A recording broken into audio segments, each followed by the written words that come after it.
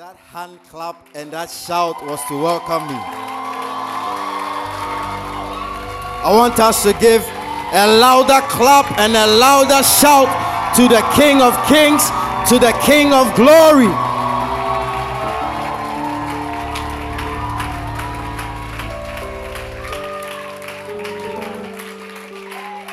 Amen.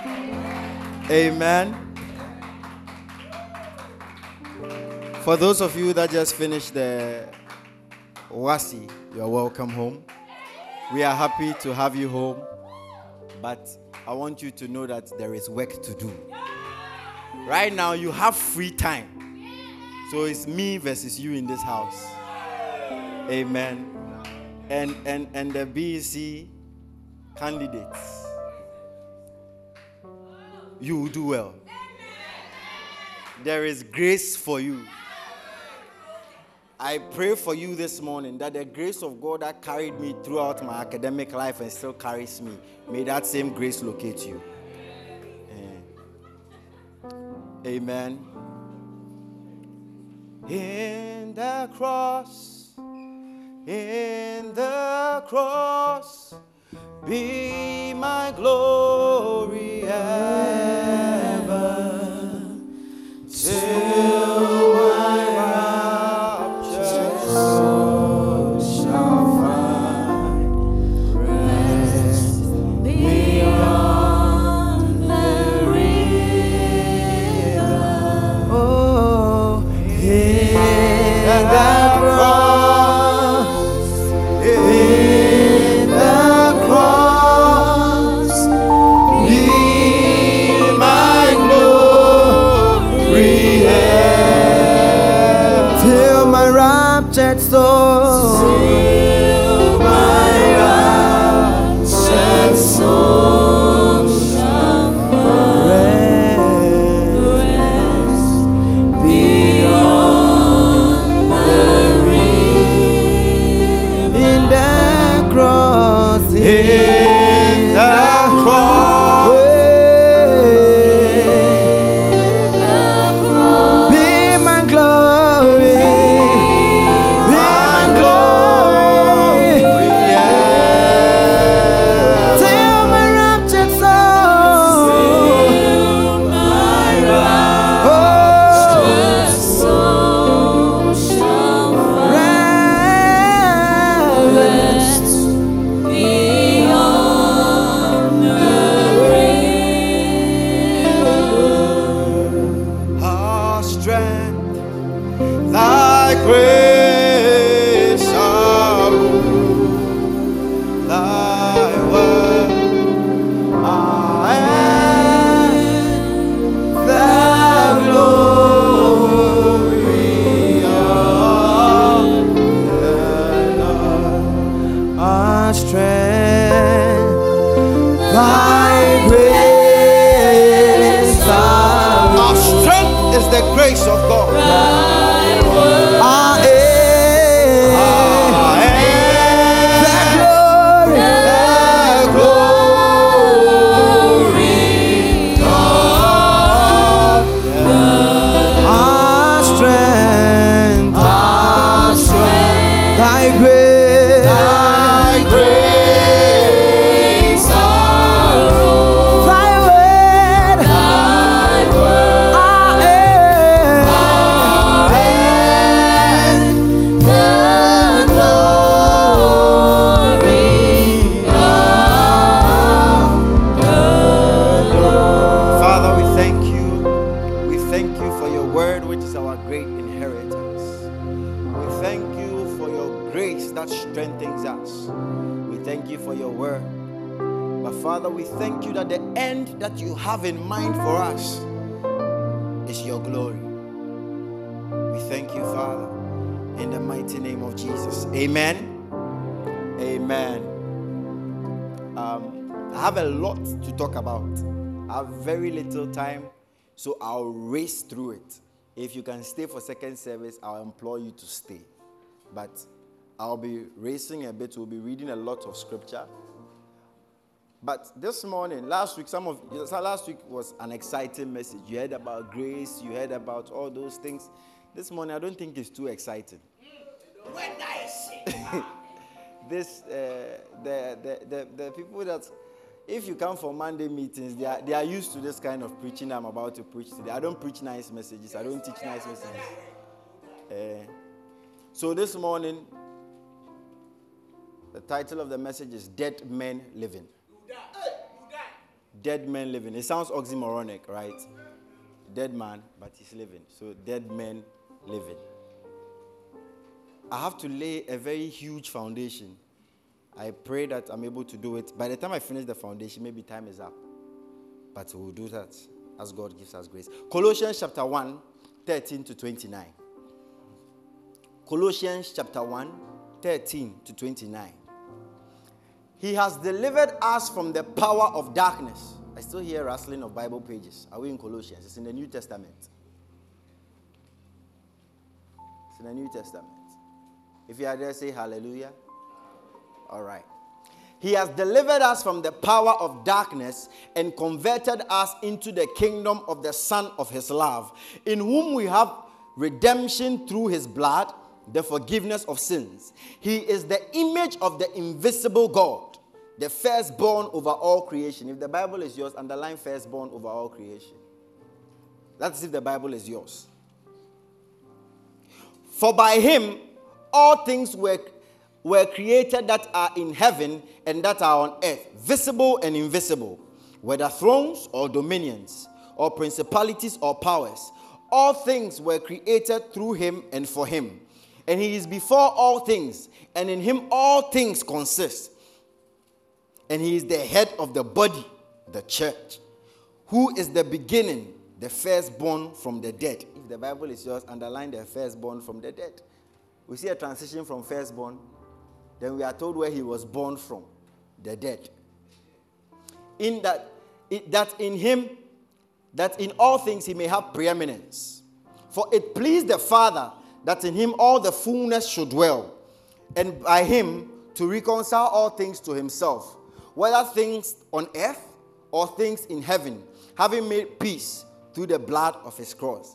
And you, who were once alienated and enemies in your mind by wicked works, yet now he has reconciled in the body of his flesh through death, to present you holy and blameless and above reproach in his sight. If indeed you continue in the faith, grounded and steadfast, and are not moved away from the hope of the gospel which you heard. All these parts that I've read to you is just last week's message. Which was preached to every creature under heaven, which I, Bethman Mensah, became a minister.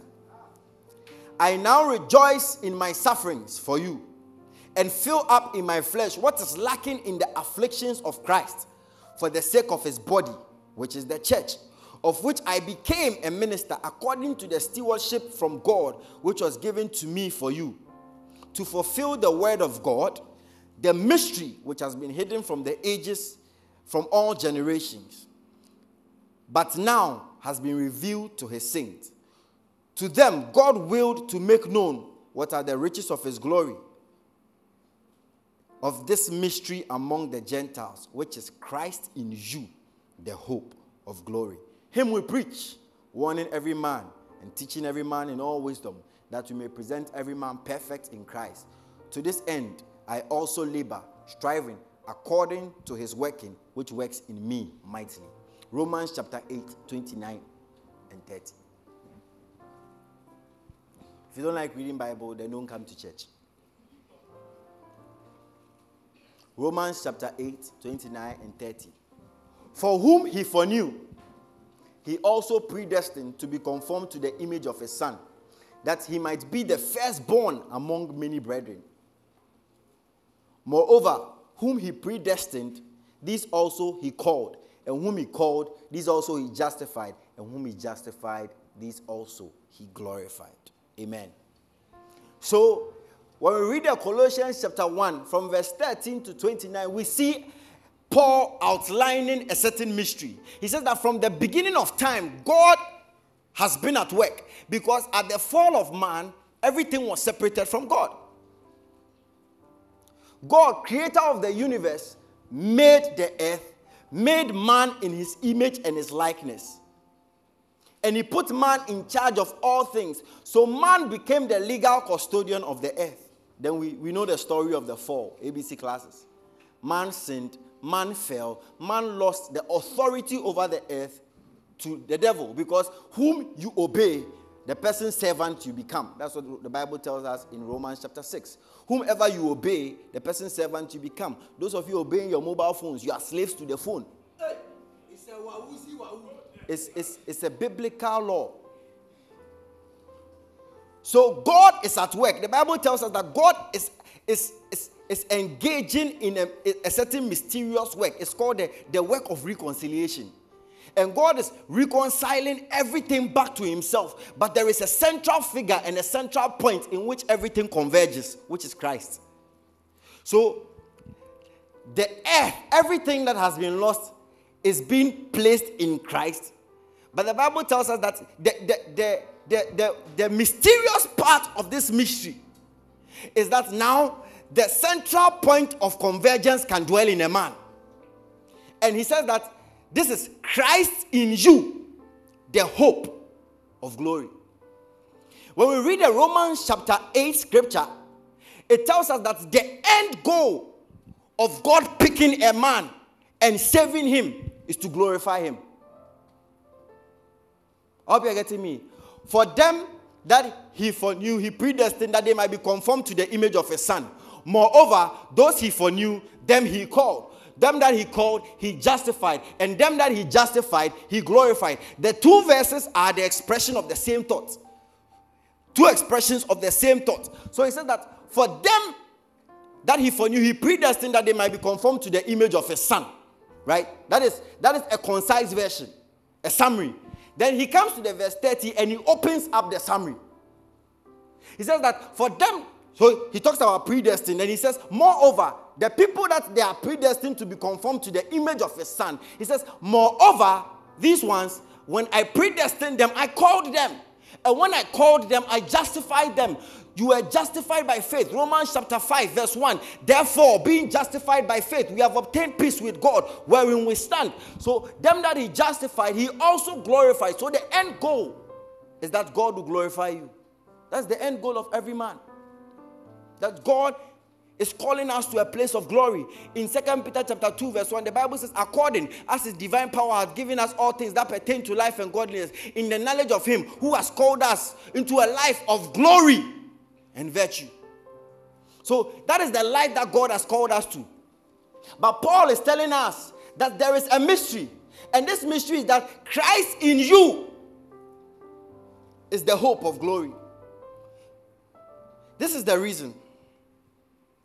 Christ is not just a normal man.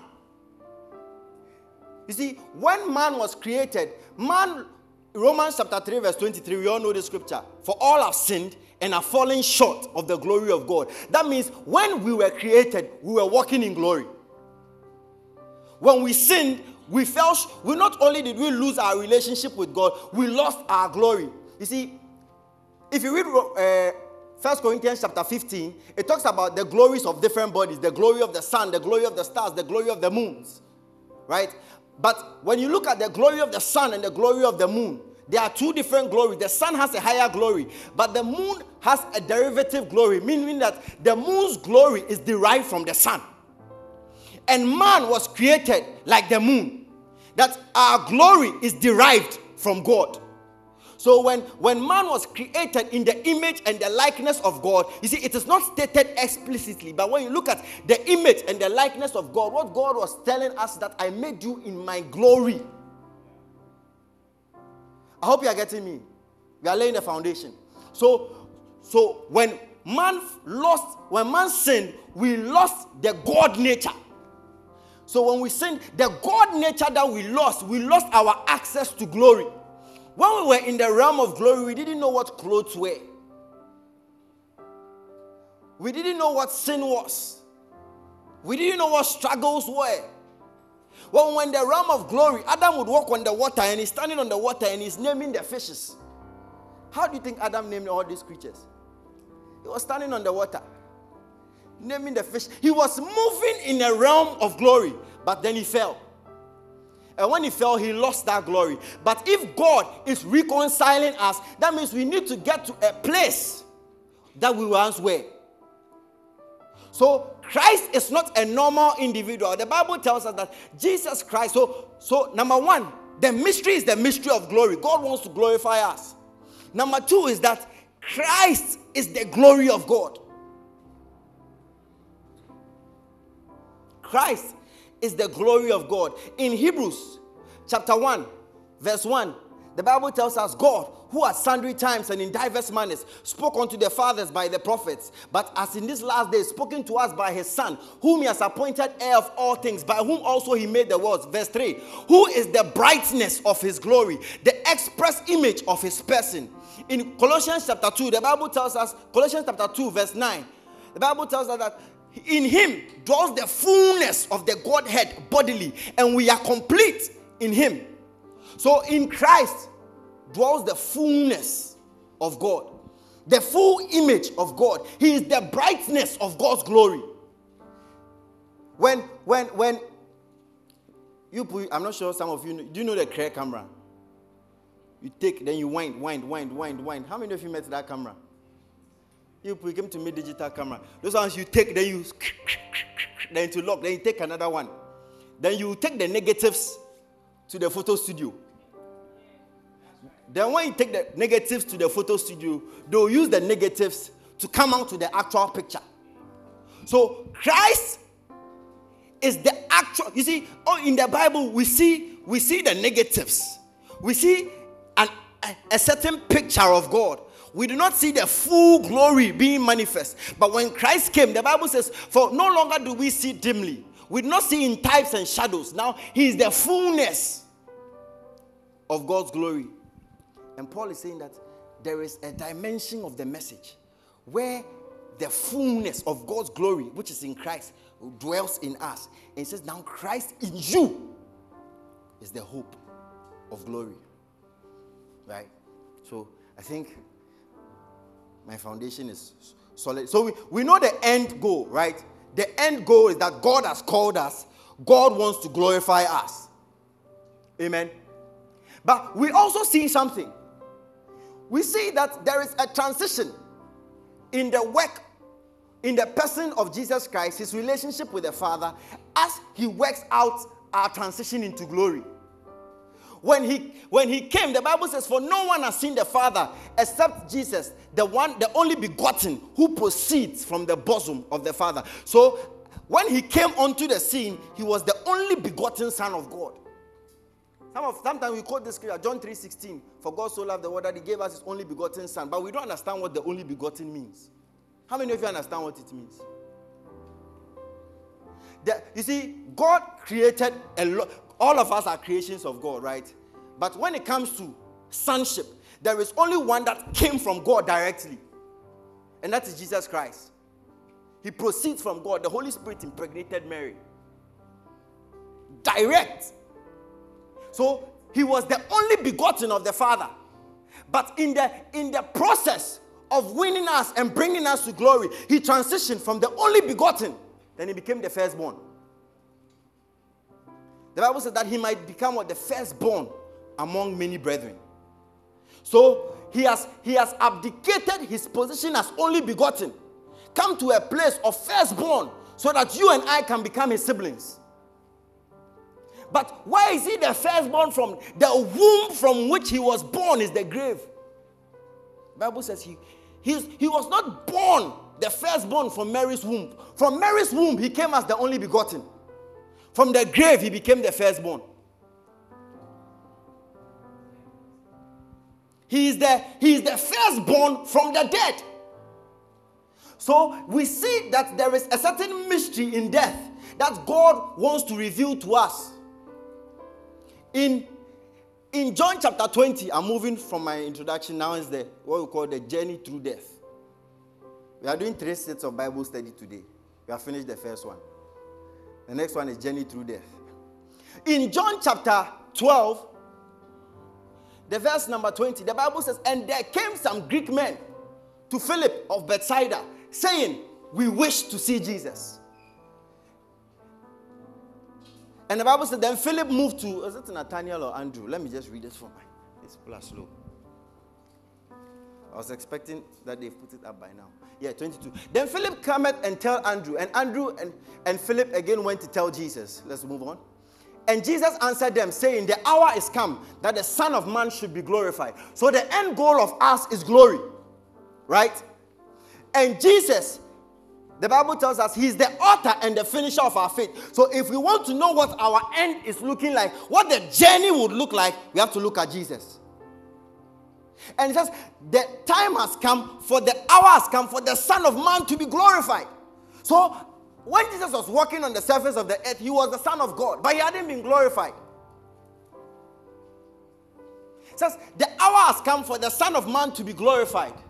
Then he gives us the method. Verily, verily, I say unto you, except a corn of wheat falls to the ground and dies, it abides alone.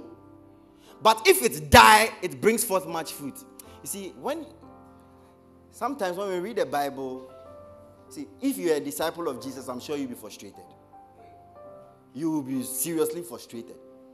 What was the request that they came to Jesus with? They came to Jesus. Jesus, some people are looking for you.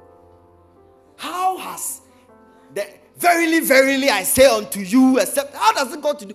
They are looking for you. It's either, oh, I'll see them, let them come, or let them go away, I'm busy. That is the simple answer. But he says, verily, verily, I say unto you. Because, you see, they were coming to see Christ. But Jesus was telling them that, whilst I am alive, you will meet only one Christ, one locally bound Christ, in one vicinity, one locality at every point in time. But there is coming a time where Christ will spread. Christ will be glorified. Christ will be seen in every man. But the point that I will pass through to glory, he says, the time has come for the Son of Man to be glorified. He says, except a corn of wheat falls into the ground and dies, it abides alone. So until Jesus Christ died, he was the only begotten. When he died and he came back, he became the firstborn.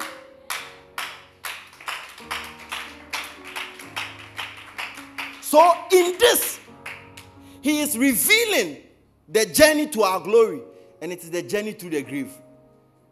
All of us must die. That is why I came to tell you the title is Dead Men Living. Galatians 2:20. Paul says, I am crucified with Christ. Nevertheless, I live. He says, I'm dead, but I'm alive.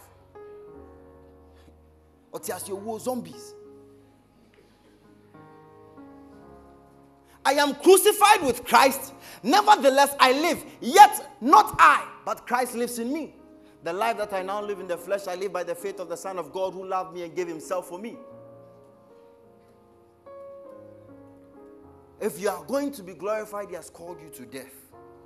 Jesus said, if any man will come after me, you know the end. He says, if you come after me, you have been called. When you come, I'll justify you. I will glorify you. But there is a journey and you pass through the grave. If any man will come after me, Luke chapter 9, verse 23, let him deny self, take up his cross daily and follow me. You see, one of the things that we forget, whenever you read the Bible, try to know what it meant to the people who heard it immediately. When we think about the cross today, we think about salvation. We think about redemption. We think about freedom from sin. But when Jesus said, as you take up your cross and follow me, the people who heard it, it didn't mean that to them. Because as Jesus was speaking, the cross was a symbol of fear. It was a symbol of disgrace. It was a symbol of death. The cross was started by the Phoenicians. The Phoenicians started by impaling. How many of you have watched Dracula before? Dracula, the movie, Vlad the Impaler. That was his nickname at the beginning, Vlad the Impaler. When he kills you, he passes a stick through you. Then they hang you. That is impaling. And crucifixion started with impaling. Then the Greeks came and modified it. And the Romans came and perfected it. When the Romans came, they perfected the crucifixion. So what they do is that they will hang you on the cross, then they will break the bones in your thighs, your femur.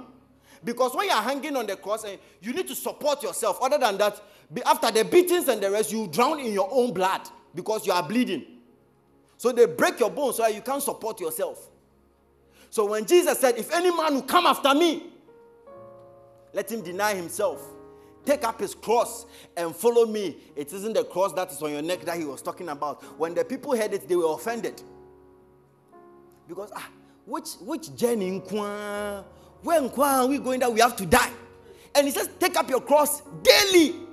Each morning. When you're going to bed, you lay it. When you wake up, you pick it up again. Yeah, Paul said in 1 Corinthians chapter 15, I die daily.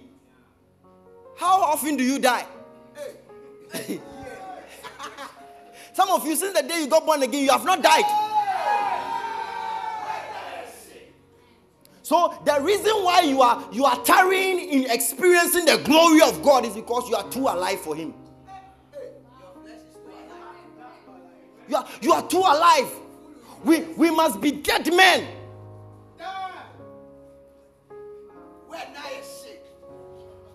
This is how I receive it. No, I receive it.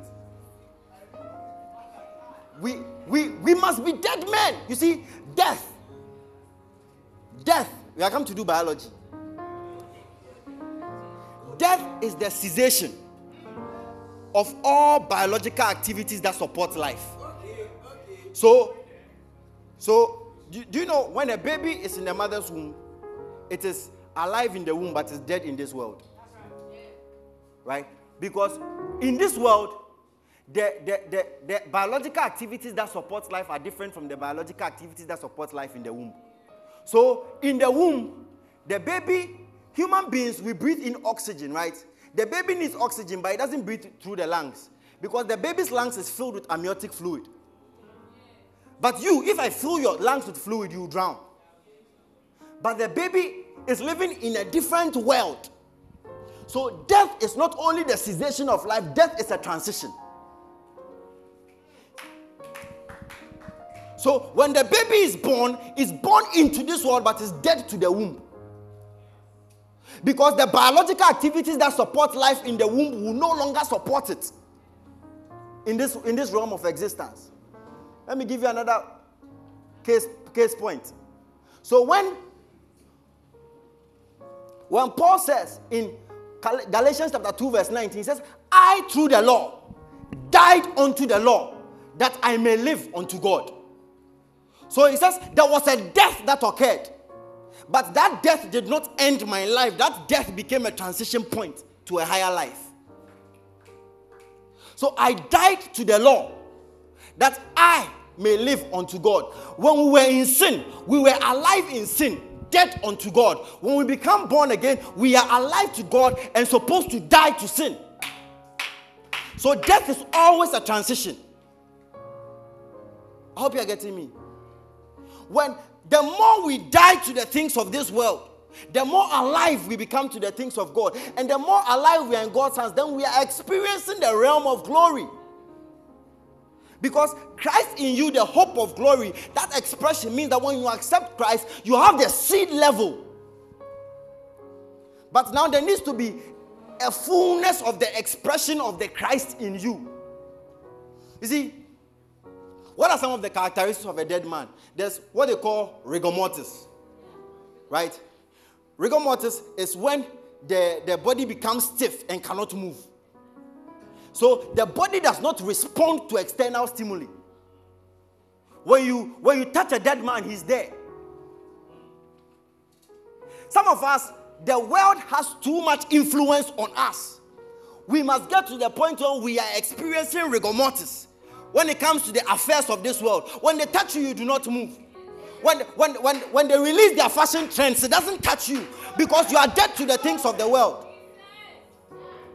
When they brought Shadrach, Meshach, and Abednego before King Nebuchadnezzar, they said, bow and you enter the fire. They said, King, oh King, live forever. They didn't curse the king. They said, oh King, live forever. So this is not an issue to be debated. We died before we came here.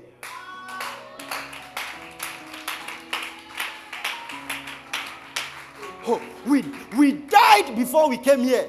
He says, even if God, some people have tried to twist the scripture saying that they didn't say God will not save them. No, they said that even if God does not come. You see, they have gotten to the point where we are dead. What you are doing doesn't move us. Have you seen a hungry dead man before? No appetite. So it's not our flesh that is dictating to us. We are dead men. Then when they tossed them into the fire, he said there appeared one as the image of the Son of God. And he appeared. And when he appeared in the full glory of God. So when they came out of the fire, they sent them in bound. They had tied their arms. But when the glory of God came, they walked out of the fire and they were instantly promoted.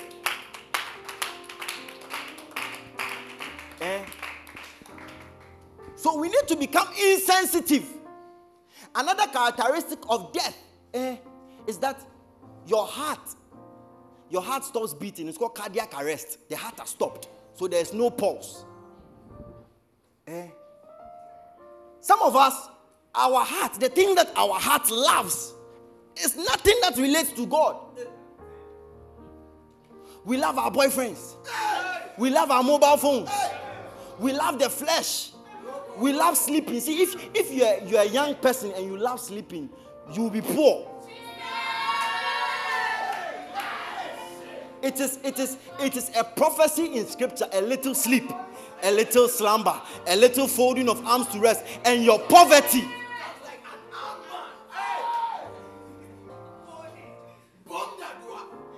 Some of you love sleep.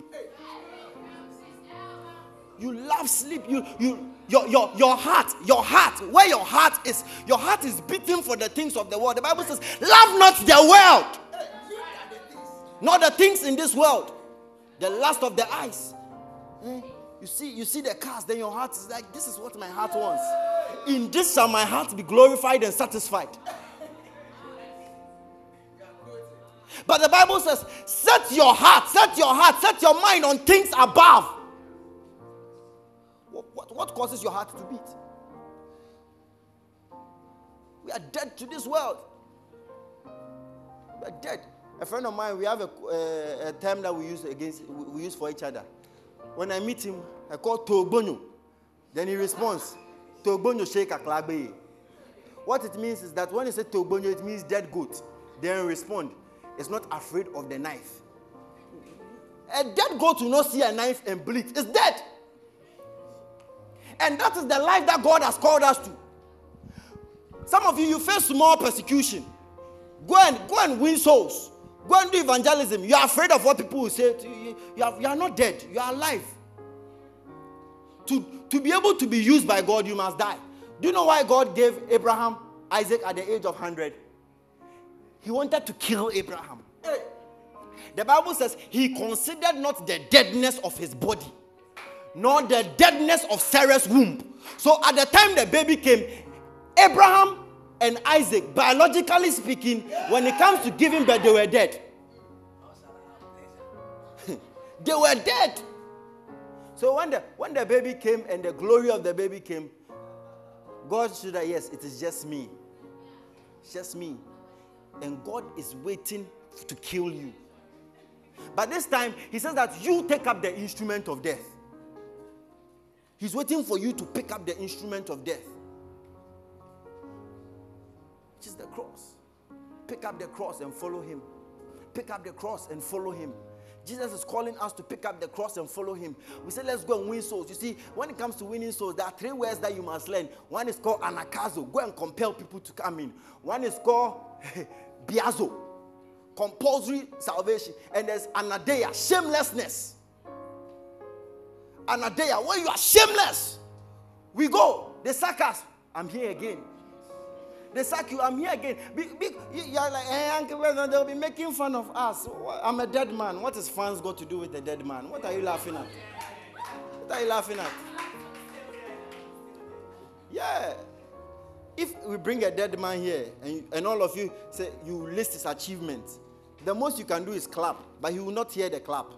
He will not hear the applause. He cannot respond to it. Some of you, the reason why you want God to use you in ministry, but he's not using you is you are alive. So when they clap for you, you stop and clap and receive the praise. But when you are dead and they clap, it all goes to God. Then he said, okay, this man is ready for use. God wants to glorify you. But he says, my son, first of all, you need to die. You must die. You see, and when we die, I told you death is a transition. So we are alive in this world, dead to God. Baby, alive in the womb, dead to this world, dead in the womb, alive in this world. But you see, when a baby is born, the physical features of a baby are determined by what we call its phenotype. Right? Genetics. Basic genetics. So the physical features of the baby are determined by its phenotype. Each human being has 23 pairs of chromosomes. And the if you have 24, that is when people get Down syndrome. But if you have the normal 23, your physical features are determined by which gene is dominant and which one is recessive, right? So if you look at me, my height is the gene, the dominant gene for my father's side, because my mother's side predominantly they are short. If you look at my nose is my father's side. My teeth and my eyes is from my mother's side. My mother's side, they have small teeth, small tiny teeth. There's no gaps in the teeth. So I don't have any gaps in my teeth, very tiny. I struggle to use toothpicks. So I have those features from my mother's side. This beard that I carry is not from my father's side. My father's side, their beard growth pattern is different. This beard is from my mother's side. My mother is a woman, but she still has a certain level of dominance when it comes to beard growth. So my mother grows beard, but she has to shave it regularly. For those of you that have those, don't go and say that I was supposed to be a man, so I'm going to do transgender. You're a fool.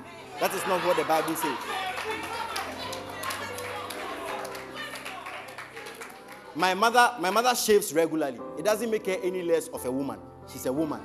God made her a woman. Same way, when we were born again, in our sinful nature, the dominant genes in us were the Adamic nature. Right?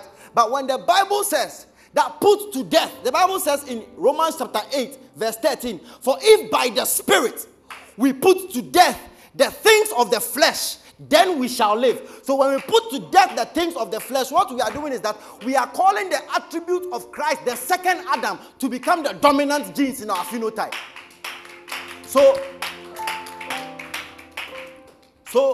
when Jesus walked the face of the earth, he walked the streets of Galilee on his mother's side. But mind you, the father of Jesus was not Joseph. The father of Jesus was the Holy Spirit, was God. So on his father's side, he walked on water. On his mother's side, he was eating bread. On his father's side, he was multiplying bread. So when we are walking in this world and Christ has called us to die to the flesh, it is because he is expecting you to move from the Adamic nature and start walking in the heavenly nature. This morning, I came to invite you to death. This morning, I came to invite you. It is called mass suicide. I cannot kill you. Jesus said, if any man will come after me,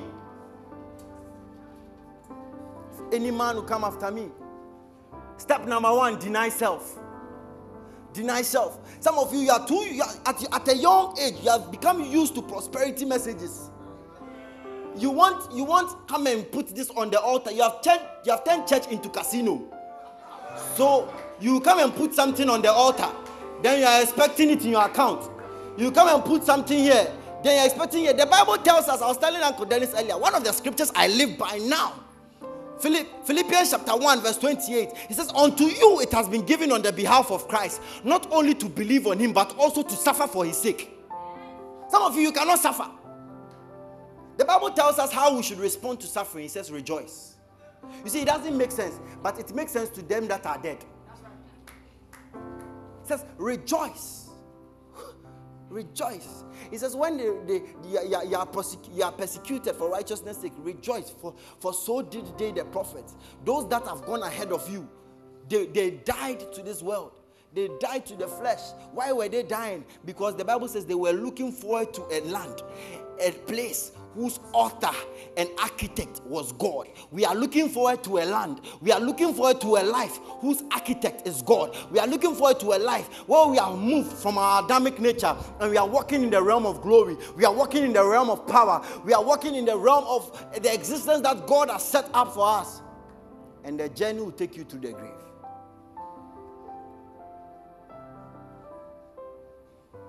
This morning, are you ready to die? It's a simple question. Because Paul said, I am crucified with Christ. I am crucified with Christ. You see, the Adamic nature and your old nature, it doesn't understand negotiation. Right? The old nature doesn't understand negotiation. You have negotiated with it before. When the boy comes this time, we'll not have sex, we'll only kiss. We'll only kiss and touch. We'll not have sex. But when you started, the Adamic nature showed you that I am the boss. Showed that I am the dominant gene. You negotiated with the Adamic nature and said, I will not steal. Okay, let me stop the stealing small. So I'll stop taking the 50 and the 20. We'll start with 10 and 5 CD notes. But before you realize now, you have started taking bundles. Why? Because the Adamic nature, once it is there and it has not been put to death, it will always be dominant. The Adamic, you see, we have two genes competing for expression in our lives, and all of them are dominant. All of them are dominant. No one wants to be recessive. The only way one can become recessive is to die. You see, it is more like in the chromosomal pairs, right? The one that determines your sex, whether you're a man or a woman, is the 23rd pair. And the 23rd pair, if you're a guy and you are bald, or you are growing bald, it is your mother's fault. I'm telling you straight point. Baldness is an effect of the 23rd chromosome. And this is how the 23rd chromosome works. The 23rd chromosome is such that it's X. If you're a lady, it's XX. If you're a guy, it is XY. And the Y chromosome is depleted. It's a little bit short. It's shorter than the X chromosome. So whenever a Y chromosome pairs with an X chromosome, all the features on the X become dominant. I hope you are getting me. Same way, you have to intentionally kill the Adamic nature and make it a Y chromosome so that all the features on the chromosome of the second Adam, which is Christ, become dominant in your life. And that is what God is calling you to. When Christ says that if you come after me, take up the cross. Take it up. Pick it up. It's not an issue. When you wake up in the morning, you pick up the cross. Father, today, how do we die to you? Then he says that go out and go and win souls. Father, it is difficult. He says, are you dead or are you alive? He says, okay, I understand. Then we go out, then we go and win souls. I remember the first time I went to stand at Mecca Road and I was preaching. Charlie, you saw people coming. People are looking at you strange. Every morning, I woke up with panic attacks. Every morning. I'm not lying to you. Every morning, I woke up with panic attacks. Every morning, I woke up with fear. There were some mornings that because of going to preach in the morning, I had running stomach. Because I was, it's serious. I was afraid of the faces of the people because I was alive. Then God taught me this thing. He says, Bethman, your problem is that you are too alive. I want to mold you, but I have to kill you first. I have to kill you. Avail yourself to die. And then I said, Father, my life is in your hands. Kill me. Then God murdered the Adamic nature in me. So I became immune to criticism. I became immune to applause. I'll be preaching. Somebody will come and tell me, Pope Krawada. Then I'll pause. I'll look at him and I'll continue the message. You'll be preaching. You go to class in the morning. The lecturer says, you came to school to go and preach. Get out of my class. Go and continue preaching. Then we'll go and continue. It's not because, see, there have been days where I have been stopped by the police. My insurance papers had died on the car. The police officer said, pay 10 cedi and I'll let you go. A man alive in his Adamic nature will take the short way out. A man dead to this world said that I'm not afraid of the consequences. I will do the right thing. They kept me in Counterback a full day. I refused to pay 10 cedis. It's not that I didn't have it. I had it in my wallet. But I was dead to this world. You are sitting in an examination room. BC, I'm come to you. You are sitting in an examination room. Everybody is cheating. See, I told these stories to the intercessors some time back. When I was in third year, I was writing one of the most difficult papers I've ever written. Organometallic compounds. It's inorganic chemistry. What you are doing, organoboranes. And hydroborane, H6B6. That element alone has 26 different structures. 26 different appearances. And you have to memorize it and be able to draw it. We're sitting in the exam room. Everybody was cheating. Hey, everybody was cheating. From the Chemistry Christian Fellowship president. Oh no! Church people were church. I had church executives in my class. Prayer secretaries of campus ministries. But you see, they'll tell you, hey, give unto Caesar. I was sitting down, quiet. I had crossed my legs. I had made up my mind. If we perish, we perish. If we fail, we fail. Then my TA came to me.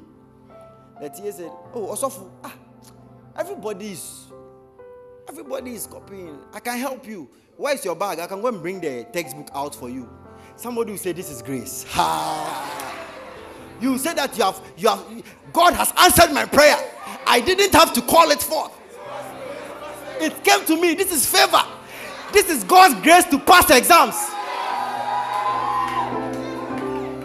I looked at this young lady, and I was the prayer secretary for Chemistry Christian Fellowship.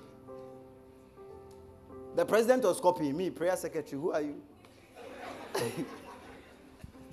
But I looked at the lady and I said, young man, when you came to me, how did you address me? He said, Osofu. I said, then why are you expecting me to cheat?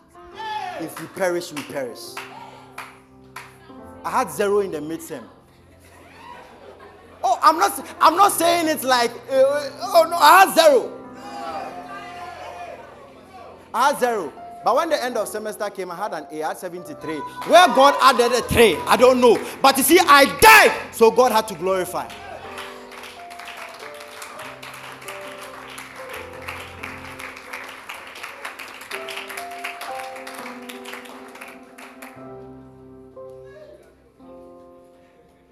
We are on a journey. My brother, we are talking about growth, discipleship. Today, I fast forwarded it. We have come to the end of the matter. The end of the matter is glory, glory, glory. The Bible says that it became of him who by all things were made, that he might call many sons to glory. Hebrews chapter 3, I think the verse 14. It says, he died that he might call many sons unto glory. He's calling you to glory. But he showed you, he says, the hour has come for the Son of Man to be glorified. When you are dying, it's hard. It's hard. Your heart stops beating. You stop feeling. The things that were not exciting to you. See, one of the hardest things to do is to unlearn the taste of something, but you must unlearn it. How many of you have eaten rice before? When I mention fried rice today, the taste comes. Everything comes because you have learned the taste. And God is saying that you have to unlearn everything. When the baby is in the womb, he doesn't struggle for air. The mother breathes. It passes through the placenta. That is where it gets its oxygen. It gets its food. But the moment it dies and comes into the world, it comes out, comes into the world, the diet must change. You no longer take it through your mother. Some of you were in the world. You see, I told you the definition of death is the cessation of all biological activities that support life. Some of you are alive in Christ, but you are still in the activities that supported the life of the Adamic nature. You need to consciously, this is what I used to do. I'm not going to do it again. These are my friends. in my life, I don't have a lot of friends. When I got saved, I realized that my problem was friends. I don't advise it for everybody. Some of late, the mobile phones are more expensive than they used to be back then. But when I took my mobile phone, I broke it into two. I used to use a flip phone, Motorola. I broke it into two. Because once I have my phone, my friends can call me. Maybe you don't have the grace to do those drastic things. You give the phone to your father, tell him to keep it. I broke the phone into two. I cancelled all those people out of my life. It was hard. I was lonely, but I was dying to this world. It was painful. There are times you go to bed crying because there's nobody to talk to. You are struggling, but God has kept you in the secret places. You have to die. Sometimes that is how it will be for you. You are struggling in life. Things are hard. The guy has packed his Benz. He says, one night, and I'll change your life. And you know he can change it. It's not that he's saying it, Keke. You know he can change it. Then you look at the struggling. The gari you are going to eat this evening. The gari you eat tomorrow. The gari you eat the next day. And by Friday, if God doesn't come through, to be fasting.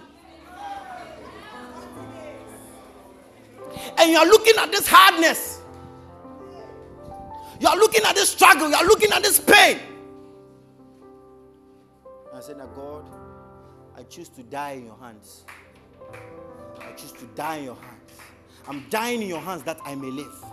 I'm dying in your hands that I may live. When God picked David, see, God's method have not changed. When God picked David to become king of Israel, when he anointed David, David was excited, but David didn't know it was a journey of death. For David was anointed at 17. He sat on the throne at 34 years.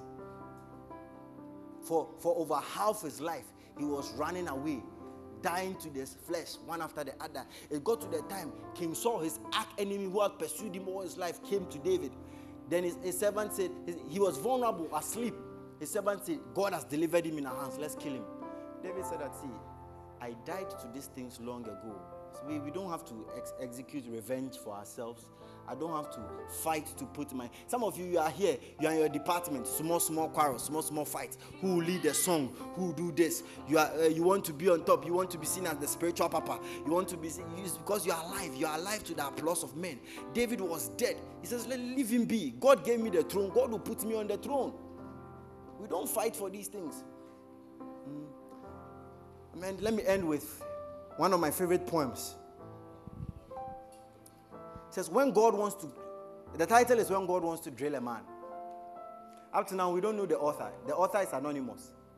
It says, when God wants to drill a man and thrill a man and scale a man, when God wants to mold a man to play the noblest parts, when he yearns with all his heart to create so great and bold a man that the world shall be amazed, watch his methods, watch his ways. How he ruthlessly perfects, whom he royally elects. How he hammers and hurts him, and with mighty blows converts him into trial shapes of clay, which only God understands. While his tortured heart is crying, and he lifts beseeching hands. How he bends but never breaks. When his good he undertakes. How he uses whom he chooses, and which every purpose fuses him, by every act induces him to try his splendor out. God knows what he's about. When God wants to use you, he'll break you. When God wants to use you, he'll kill you. When God wants to glorify you, you must die. So the Bible tells us, for whom he foreknew, he predestined that they might be conformed to the image of his son, that he might be the firstborn among many brethren. So Jesus is our firstborn. He's the firstborn. The womb that gave birth to Jesus is the grave. The Bible says he's the firstborn from the dead. And if he's going to be the firstborn of many brethren, his brothers must follow suit. They must be born from the same womb. And it's the womb of death. So moreover, whom he predestined, them also he called. Whom he called, he justified. And those that he justified, he glorified. God wants to glorify you. Your end shall be glorious. Your end shall be glorious. But first of all, You need to pick up your cross every day. You wake up in the morning, remind yourself in the mirror, I have not only been called to believe on his name, but to suffer for his sake. I've been called to deny the pleasures of this world. I've been called to deny the nice things in this world. See, one of the things I want you to see, me, I've come to the conclusion. Maybe I will not be successful. Maybe I will not be rich. It is not God's will that all of us will be rich. Let's get it straight. It is good to desire it. It's good to desire it. But if you die poor, at least you are alive to God when you died. See, this part of the message people don't like. You see the way the church is quiet? Because everybody wants to be rich. Everybody wants to be successful. Bishop Dag, at a point early in their marriage, he called his wife. He says, honey, I think we will die poor. Because when they gathered all their money, they couldn't afford one tin of corned beef to do jollof. One tin they couldn't afford. But this was a man dead. His wife went to work in the UK for 1 year. They gathered all the money. They put it in the church. He was dead to himself. He didn't buy shada. He put the money in church. That after all the money he put in church, he couldn't get money to afford corned beef so that they can make jollof. He told his wife he would die poor. But God has glorified him. Me, I'm ready to. I've told my wife. Me, I'm ready. She's developing grace. But I'm ready. I'm ready. I'm ready. Are you ready? Are you ready to lose everything? Paul says, all the things that were gained to me, I count as loss. I count them as dung. You see, he didn't want to use some word to be. So he says, I count them as dung. Do you know cow dung? So he didn't want to use the other word. He says, all the things that were gained to me. What was gained to him? Paul said, I am an Hebrew of Hebrews. He says, you people, you are spiritual Jews. You were born again into this election. Me, I am a Hebrew of Hebrews. I am of the stock, the tribe of Benjamin. Benjamin was the tribe from which the first king of Israel came. King Saul, he was a Benjamite. He said, I am from royal blood. I am a Benjamite. I was circumcised on the 8th day. When it comes to the things concerning the Hebrew law, I've passed everything. Paul had dual citizenship. Of late, everybody is fighting for dual citizenship. Paul had dual citizenship. Not only was he a Jew, he was a Roman citizen. So when the Romans beat him and they found out that he was a Roman citizen, they became scared because you don't treat a Roman citizen anyhow. He says, concerning the law, I was a Pharisee. I had a PhD. This was Paul. I had a PhD. Before you can be qualified to become a Pharisee, you must know the first 5 books of Moses cover to cover in your head. When you see people today talking, you think that you call people working Bible, so this guy knows scripture. We are not on the level of Paul. No, he says he was a Pharisee. But he says, all these things that were gained to me. Some people gain PhD. Then when they come to church, they don't want to sit at the back. Bring me to the front. Do you know who I am? I am a big man. Do you know my father? Do you know this? Paul says all these things, they were rubbish. We died to these things. The things that bring glory into. You see, when you die to these things, God knows that he can easily raise you up because it will not bring pride in your heart. At your small level, they made you peer leader of the choristers. You come there, you talk to the people anyhow. It's because you have not died to the things of this. Please, let's die. Turn to your neighbor and say, let's die. Turn to another person and say, let's die. I'm sorry this one is not nice like last week, but it must be said. So we are dying. We are dying.